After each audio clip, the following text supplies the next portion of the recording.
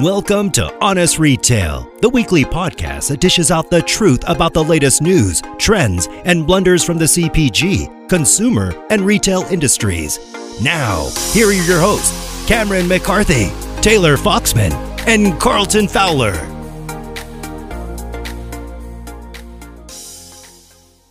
Hey everybody, welcome to this week's episode of Honest Retail. Excited to be joined as always from CJ and Taylor. We are going to do a slightly shorter episode this week. There's been some traveling and business schedules interconnecting here. So we're going to keep this one maybe like half or 75% of what we normally do. But we wanted to get something out since listenership is continuing to grow. We had a really good response from our episode last week with Alex, and we have a really cool CPG CEO coming on next week that we're excited to share with everybody. So with that, CJ, how are you feeling? Are you jet lagged from your trip over in Ireland? I think I might have COVID. Like I'm totally like walls. Yeah, well, my wife tested positive today. She was on a different plan than I was back, so I've been just kind of out of it today. But yeah, Ireland was cool. Lots of green, played a little golf, went to a beautiful wedding. Yeah, it was exactly what I thought it would be. And then also cramming myself into a not very big plane seat, because plane tickets are insane. Like a business class ticket out there was $8,000. So I was like, probably not worth it for 4 days. So you've met me in person, Cam. How low do you think I fit in an economy seat? No one fits well in those seats, but yeah, I mean, I'm surprised the carry doesn't cover business class all the time. So, so it needs to be negotiated in the next fund. Yeah. Well, unfortunately, it was for pleasure. Yeah, that's awesome though. R&D. You were looking at whiskey companies, CJ. Exactly. Taylor, I didn't say I wasn't going to write it off against my personal consulting business. I couldn't charge it to the fund. Taylor, how are you doing? Staying afloat. I'm good. How are you, Cam? Doing all right. Yeah, just we getting ready for Expo East here. So like Expo East last year was like barren with nobody showing up because the Delta variant was like kind of raging then. So we just announced like our big Expo East party. I think we sold out half of it already. So excited to move into my next stage of career, which is going to be party planning. So I'm excited to see how that goes. But yeah, I can kick us off with brands that kind of caught our attention this week. I had a few brands I tried. I'm working right now off of a low calf cold brew concentrate that we talked about last week from Alex Explorer. So I actually did try the brands today. Really liked it. I'm not like a big coffee. Like I love the idea of drinking coffee. So like I will get like decaf espressos and cappuccinos and stuff, but like I do not react well to coffee. Like I just get really jittery. So I liked the idea of like a low calf option, especially when it's like 90 degrees here in New York. So I made a nice coffee today. Really love that. And then like an oldie but a goodie, like Ithaca hummus. I tried the everything bagel SKU finally this week, and that was fire. That was an awesome product. Ithaca usually is like my favorite product experience that I've ever tried, and that might be my favorite SKU. So kudos to Chris and the team over there. And then my third one, again, like I tried a lot of products this week, is this pasta sauce brand called Chow Pappy. I got to go back and look at it. We're a Rayos family through and through. If I'm not making sauce myself, we'll go pull out Rayos, and it's really hard to find something that even comes close to it.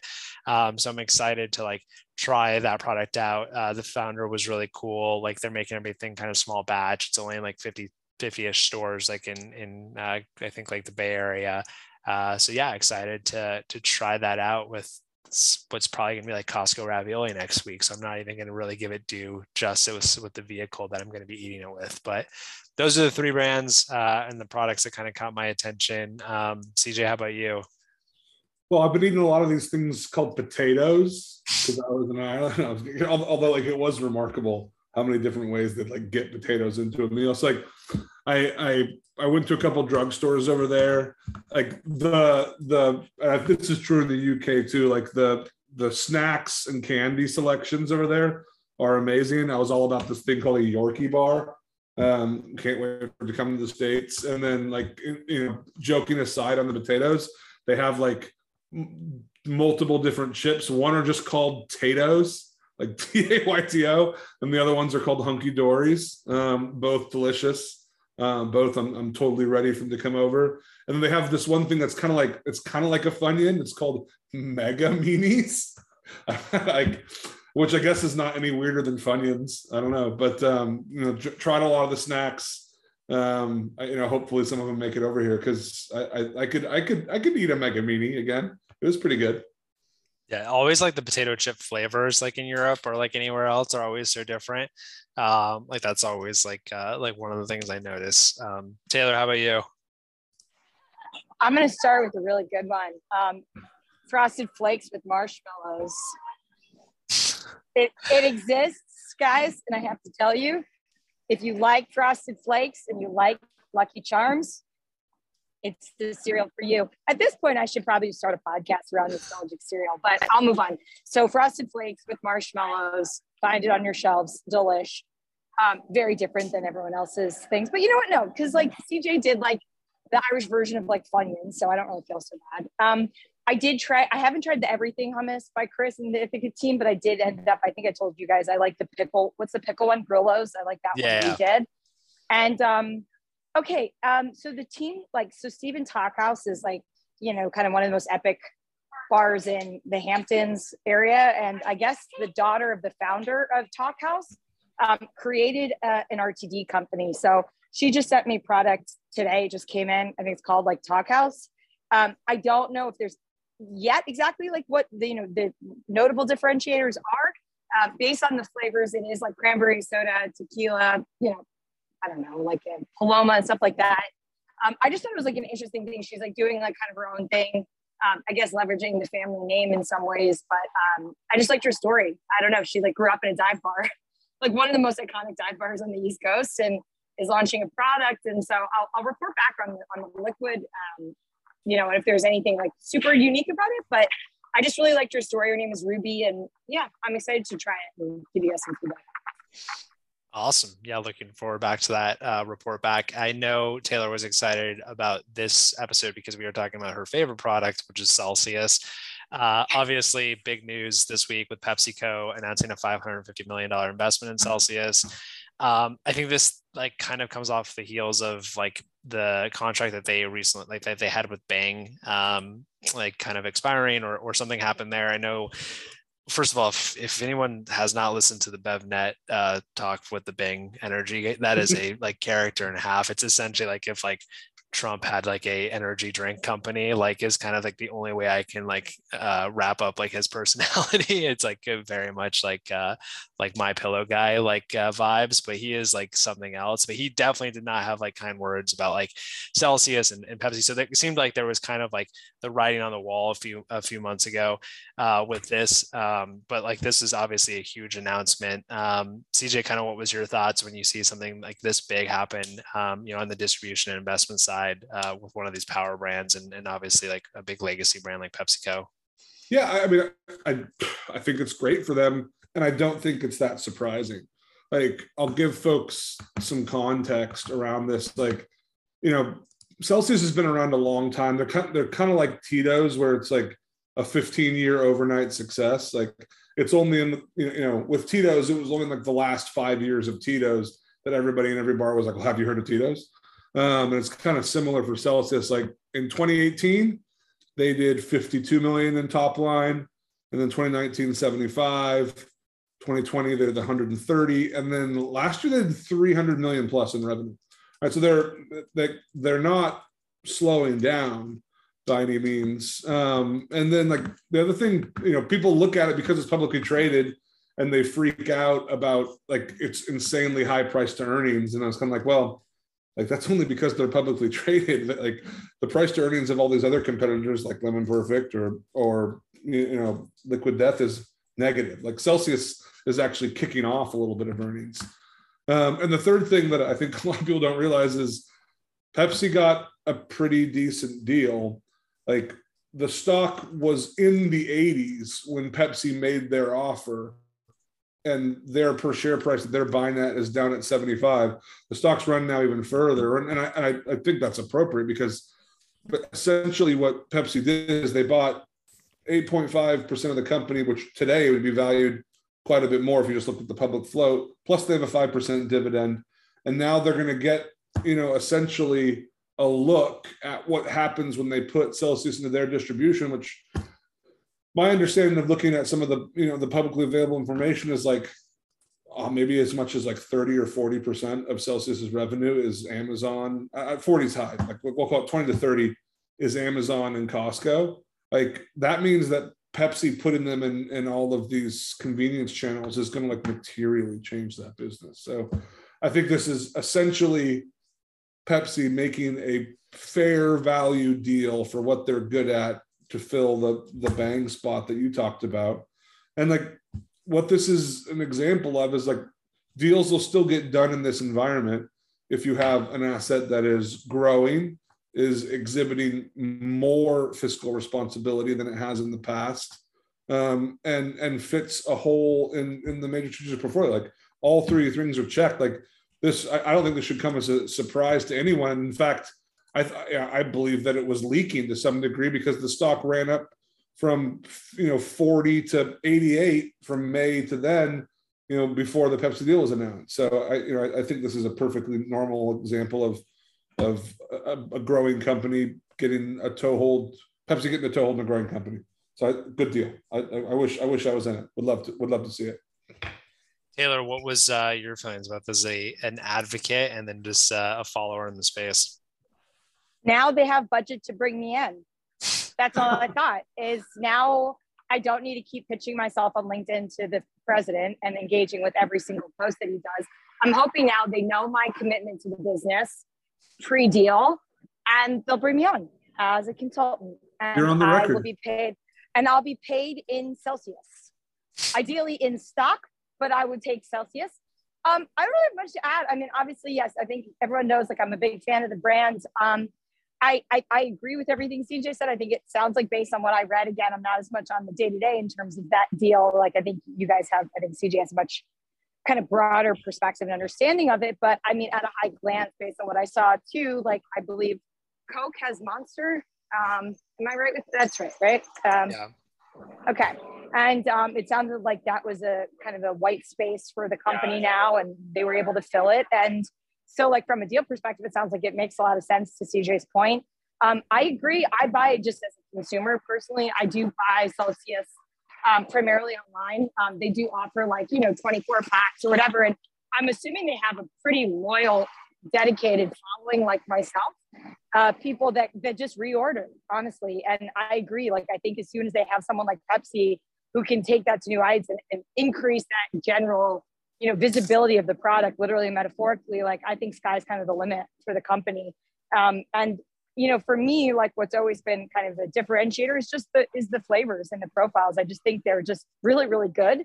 And especially for someone like me that's not a huge coffee fan, it just is a nice caffeine alternative that has, like, it's just really good flavoring. And so anyway, I don't know, I'm really excited to have it more available through that partnership. And as CJ said, I think it just, from a deal perspective, it seems like it made sense for all. And yeah, I'm excited to be able to find it in more places. And call me anytime, John Fielding. I am available.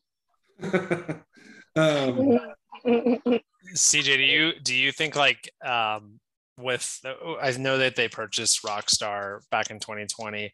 Do you think this is an indication of, like, they just want to grow, like, to have a full offering in a product set, like, under this energy space? Or is it like they want Celsius to essentially kind of overplace, like, Rockstar? Are those two going to work together? I think they're just understanding that a portfolio approach is appropriate in a category that's still growing like 8 or 9% a year, which, like, far outstrips any of the other carbonated soda products. So, I mean, I when they, people went to the same question, like, oh, well, when they distributed Bang, was like, well, was that going to take over Rockstar? I mean, I think Rockstar is a, serious deficit to Monster. something like Celsius is obviously breaking through to consumers like Taylor for a variety of reasons and working on a variety of trends that I don't think Rockstar's going to be able to just go chase. So I think it's just them understanding they need to put together a portfolio. I mean, they've got such good distributions. The same reason, like I'm trying to schedule some calls with the folks that are running their alcohol push, because like Coke seems to be very much wanting to make products. Pepsi wants to move into distribution of Bev Alc, and I think that's fascinating. And they seem to be doing some smart stuff. So call me, Pepsi. Good. This is just an episode of us reaching We're out. Just pinching ourselves. Yeah. This is just straight up. Just what's next? I mean, CJ, you want to talk about Patagonia vests or anything? Like, what's next on that? No, this is Carhartt, all right. So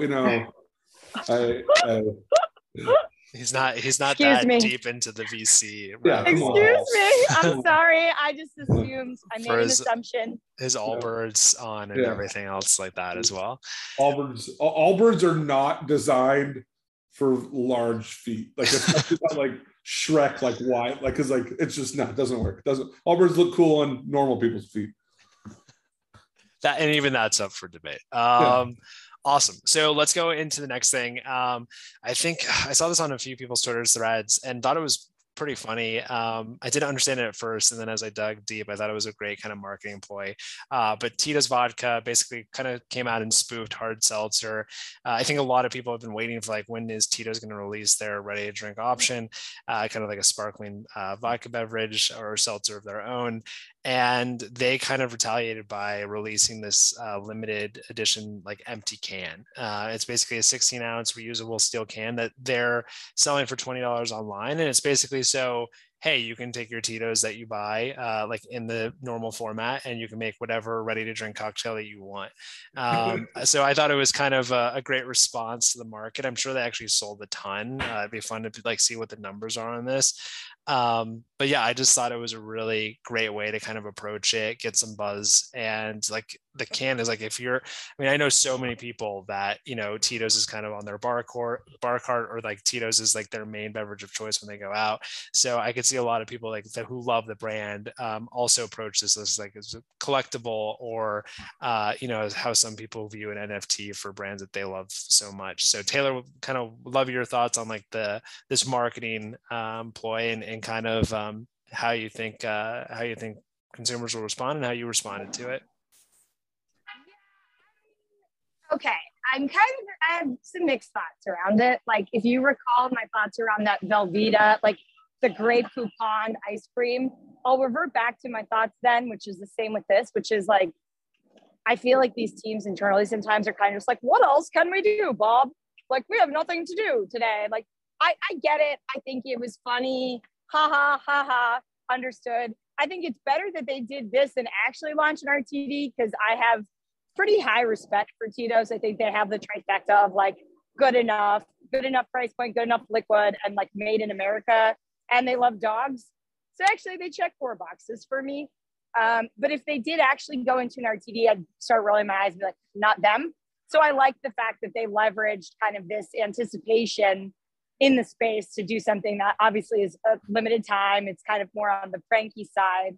Do I actually think people are going to start bringing this, no matter how many years I've had or anyone's had Tito's on their back bar? Not long term. I mean, like, I see it being something where, Cam, you swing by my apartment, I make you a drink. I'm like, oh, I have no other can or glass for you. Like, here's a funny Tito's can. I don't see this like taking off in some like sustainable format where people are like, I believe in the environment, I'm going to bring my Tito's can and make my own drink. But I do think from a corporate comms perspective, the way that they reacted and kind of did a tongue-in-cheek response, and while still not creating something that like probably isn't really fit for their brand, they still like took that moment in time to leverage, I always say, like those cultural heat moments, right? And so I think it was really well done. I don't foresee people like actually using this thing after like next week, unless by accident. But I thought it was a good marketing tactic. Yeah, I liked it. Nice. Yeah, I know. I agree. I don't know if it's going to stick past like the weekly news cycle. But I think it was definitely worthwhile, and I'm sure they saw a little lift this week from it. CJ, what were your thoughts on it? I mean, I in a world where there's probably not a single, like, there's not a single either non-alcoholic or vodka brand not having a meeting somewhere about, do we go into an RTD? Like, Tito's is the one who's like, no, we sell like almost $10 billion of vodka, $billion of vodka every year, and we do it with 6 SKUs. Like, they were not going to do it ever. So I like this. Like, I'm kind of in the middle between Taylor and Cameron. Like Ball, the can making company, is putting a tremendous amount of money trying to switch stadium cups from plastic to aluminum and stuff like that. So I could actually see Tito's if they really wanted to make something of this, like rather than yet another bar mat or yet another yet another coaster program that all ends up in the trash anyways. I could actually see them do a pretty big push around the on-premise with this and couple it with some deal lines and some promotions around like Tito's vodka soda. So I think they if this continues to have more than a 1 week blip, I think they could go out and program against it to the distributors into the bars if they wanted to. But in the end, like, all this is a reminder of the fact that Tito's is an absolute 800-pound gorilla, and they're never going to change because they only sell 6 sizes. Yeah, I mean, like, into like, what's the, like, getting into a competitive space of like the ready to drink like cocktail section? It's like, what is like the actual incremental like increase in business going to be in that versus just like continuing to execute on what they're already good at? Yeah. I mean, it'd be interesting to kind of see what those conversations were, to lead them to be like, no, not only is it not worth it for us to do it, but like, let's start to mock it and like really bring the focus back to this. Focus is kind of the key word. Like, I saw, I'm sure a lot of people saw this. I saw a really interesting interview with a clip like where Johnny Ive from Apple was like talking about to Steve Jobs about focus, and like, focus isn't like things that are easy to say no to. Like, I think most of us would agree that like if Tito's did put out a vodka soda, I bet a lot of people would buy it. Like I bet it would be pretty successful almost instantly. So them having such a commitment to like their brand's positioning and simplicity that they're willing to make fun of it, like, that is actual focus, and that is like sacrificing a true immediate term large revenue opportunity. Because if people are buying Simply Lemonade and vodka, you can't tell me that Tito's couldn't sell a vodka soda. And they're giving that up to say, no, that's not on brand for us. And in fact, we're gonna make fun of all the people that do. Yeah, no, I love it in the short term. I think it's like, what's the ROI going to be in the long term, and like, will it actually stick? I don't actually think they care if it sticks. Oh, yeah. Right? I don't think they do either. Yeah. I don't think they care, and I agree with CJ. Sorry, just to jump in. If they were to actually do it, it's funny because like to his point, like, they would be the ones to do it in my mind, like, best, right? Like, why wouldn't they do it? But don't fix what's not broken. So yeah, I don't even think they care. I think this was just fun. But yeah, an actual vodka soda that they created, I think, would go pretty far if they were to do it. Yeah. 100% agree. And so again, like, this is our last topic for today. We're rapid firing kind of topics today, since we're on a little bit of an abbreviated schedule this week. But going from vodka soda to wine soda, known innovator Woodbridge, which is obviously owned by Robert Mondavi, kind of like the classic, and not to like come off like a wine snob, but like kind of like that classic like go-to wine you'll see on like a lot of like people bring. A big wine brand, right? Huge wine brand, is now getting into wine soda. So they released these new varietals that's basically like orange wine soda, lemon lime wine soda, and grapefruit wine soda. It's what they describe as a mashup of soda and white wine. It's basically natural flavors colored with vegetable juice, which I thought was kind of interesting. I mean, it's a big no for me. I couldn't even imagine wanting to try this. I think it's like, it reminds me very much of the day, like of like the wine spritzers, kind of like the OG, like late 90s, early 2000s I can't even like Bartles and James is kind of what I'm thinking here. Like, I don't know if it's like an innovation as much as like a callback to like what used to be popular. But it's not really like branding it kind of like that nostalgic, like late 90s, like wine spritzer. It's more of like trying to be a seltzer for like millennial or Gen Zers, which I don't know if that was the right route for this product. Taylor, what was your thoughts just by the word wine soda, and then kind of after like seeing the product, is this going to be something you're trying? Where do you think like this fits in the space? And are we just kind of getting to like saturation in the ready to drink market? And this is just a larger company, again, taking a different approach, right? Tito's large company, does really well with their bread and butter. They're going to stick to that. Woodbridge, owned by Robert Mondavi, huge company. Now they're interjecting into this space and labeling it as wine soda. Yeah, I mean, I put it up on Twitter like right away. I think I saw Shanken do like an exclusive. I tried to post like as soon as I saw it, I was like, and you know, a lot of the feedback, like a lot of big writers like John Bone, who I think he's the main writer for Resi, and like Philadelphia Inquirer, main writer for like the drinks and food. They're like, so it's a spritzer, right? Like, they just retweeted. I didn't give any 2 cents. Like, I just said, like, what do you guys think?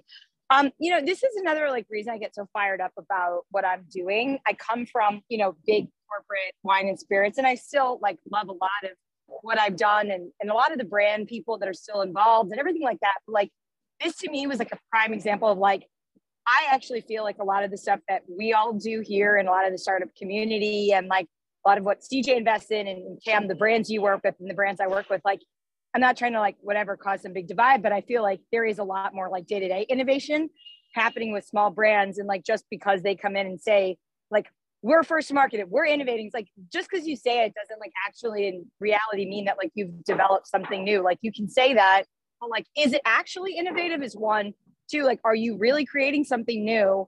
And 3, like, is it necessary? And for me, I just kind of looked at that news like, this is another example of kind of on the bigger corporate side, just like them stamping something, saying that it's new and it's innovative and it's first to market because they can. When in reality, like, I don't know if they actually did anything brand new. And no, to answer your question, I'm not going to try it. It's not my thing. My husband's from Germany. I think you guys, a lot of people know that. But anyway, there's this thing called like a Charla, which is just white wine and seltzer, and it's fresh and you make it yourself. And that to me seems light and low ABV and great. But at the same time, like, I don't know if I would buy some like wine soda in a can that also has like flavorings and stuff. So for a lot of reasons, I don't think I'm going to try it. But also like looking at it from like a messaging perspective, I think them just saying like, this is a big, and like Schenken doing some big like exclusive, which is a big trade publication in the beverage space. It's another example of like, is this real innovation or is this just kind of some of the bigger conglomerates just saying it is? And that's that. When I think there's a lot more cool innovation actually happening. We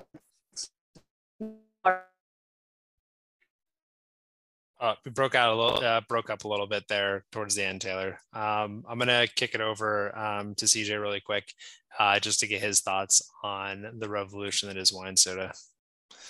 So I'm kind of torn here, right? Because like, I have seen the research. It was in Gallo, in innovation, and I have seen reams and reams and reams of stuff that would allow you to convince yourself that consumers want this. You know, they launched, I can't remember the name of it. I used to call it breakfast wine, but it was, you know, slightly lower ABV effervescent wine in a bottle. And then Barefoot launched, you know, wine, you know, spritzers that were essentially seltzer. And, you know, to your point, like a very popular drink is white wine and soda water with some, you know, some other fruit or some juice in it. Like the consumer has a desire for this. And maybe against all odds, this will actually work, but like, this is kind of all you can do as corporate innovation. Like, you know, when you look at something like a High Noon, for example, like other people were canning vodka sodas before High Noon did. They just didn't get a bunch of other elements right with the positioning and have the ability to push out, you know, a massive marketing program. So like, I both understand why they did this, but then also can look at the overall Woodbridge brand and the position and just be like, oh, honey, no, like this isn't going to work. Like, It's just not going to pull through. So I'll reserve judgment before I try it, because I know a lot of the Constellation Innovation folks, and so we'll definitely give the product a try. But I suspect that this is going to have a tough time. But what's was old is new again. Like, people don't, Bartles and James was a huge brand. It was huge. And then it went away for a long time. And then it basically became White Claw. And then people made fun of White Claw for a long time until it became one of the biggest brands out there. And then it worked in High Noon, and now they've got like 50% market share. So that's why it's worth it for them to try. Yeah, I was actually looking up the Bartles and James new rebrand, and it's actually pretty good. It's a strong rebrand. But I know the guy who did it, and it's just kind of like, well, it's never going to work. I don't think you can redo brands like that, but it's not bad. I think you're almost good, going deeper into that late 90s nostalgia and just owning it versus trying to refresh a brand like that sometimes. But yeah, the people I always feel bad for in these situations is a lot of people look at a Nestle or a Unilever and they're just they have everything, they're it's a whole team. And it's a lot of times I talk to these brand managers and it's they're having the same conversations internally that a startup founder would have, because they're tasked with making sure that this brand succeeds in the market. And I can just imagine the brand kind of manager here being hey, listen, Ready to Drink's huge. Everything in the data is proving that this should work. And then they release it, and it's going to be slightly tougher sledding than they assumed. And it's this that brand manager's role inside the company is definitely tasked with an uphill battle with such a saturated and competitive space. But yeah. The thing I'd almost be interested here is again, I don't have access to the immediate Woodbridge data, but I'm going to go ahead and guess that Woodbridge skews a little older. And so one of the it's not thought through. They went a little bit higher ABV, which is exactly what you'd expect from taking a bottle of wine and essentially cutting the ABV in half by adding water. So there's at least some place for this in the market where it's higher ABV than White Claw and High Noon. So it might be going after a demographic that only wants one or two drinks. I don't automatically look at this package and say, aha, I see how they are targeting, a 45 plus demographic. But, so what I'm saying is I'm not willing to completely write it off. It probably won't work. But if it does, because of who Constellation is, it's not like they couldn't push this onto shelf. Really what it all comes down to is Constellation savvy enough to only test it in a couple of demographics, and can they kill it fast? What the major suppliers like beverage alcohol or otherwise, they're never going to get as good at startups as building something. You just can't. That's pure pure Gaussian distribution of ideas. So they need to get better at killing things, because they have really, really good sales forces behind this. So to me, it's always counterintuitive. They think they need to get more creative. They don't need to get more creative because they're never going to outthink 20,000 startups. They need to get better at killing stuff. So go ahead and try it. Try everything, but just get good at killing it. Yeah. Don't let our coastal elite bias deter you from trying wine soda, because we might definitely not be the demographic for this type of product. But they're again, their data probably supports that. The Woodbridge buyer who's looking for that higher ABV products that dabbles in White Claw or something like that, this might be right up their alley. It's just are they going to get it onto the market quick enough? And like you said, if it's a dud, are they going to kill it fast enough to understand that?